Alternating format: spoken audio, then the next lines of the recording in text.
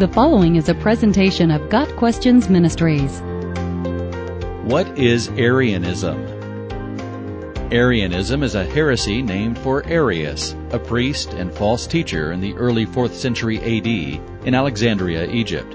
One of the earliest and probably the most important item of debate among early Christians was the subject of Christ's deity.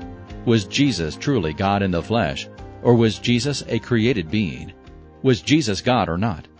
Arius denied the deity of the Son of God, holding that Jesus was created by God as the first act of creation, and that the nature of Christ was anamoios, or unlike, that of God the Father. Arianism, then, is the view that Jesus is a finite created being with some divine attributes, but he is not eternal and not divine in and of himself. Arianism misunderstands biblical references to Jesus being tired and not knowing the date of his return. It may be difficult to understand how God could be tired or not know something, but these verses speak of Jesus' human nature. Jesus is fully God, but he is also fully human. The Son of God did not become a human being until a specific point of time we call the Incarnation. Therefore, Jesus' limitations as a human being have no impact on his divine nature or his eternality. A second major misinterpretation in Arianism concerns the meaning of firstborn as applied to Christ. Romans 8 verse 29 speaks of Christ as the firstborn among many brothers and sisters. See also Colossians 1 verses 15 through 20.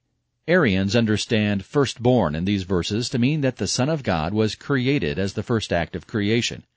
This is not the case. Jesus himself proclaimed his self-existence and eternality. See John 8 verse 58.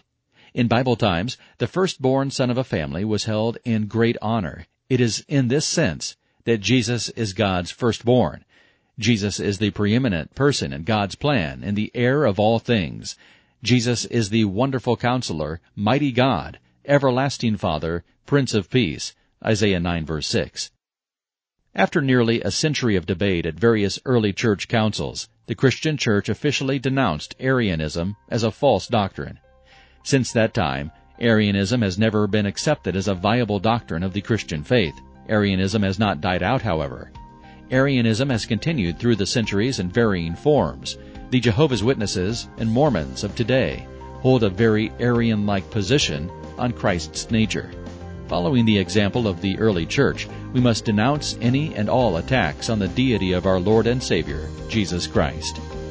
Got Questions Ministry seeks to glorify the Lord Jesus Christ by providing biblical answers to today's questions. Online at gotquestions.org.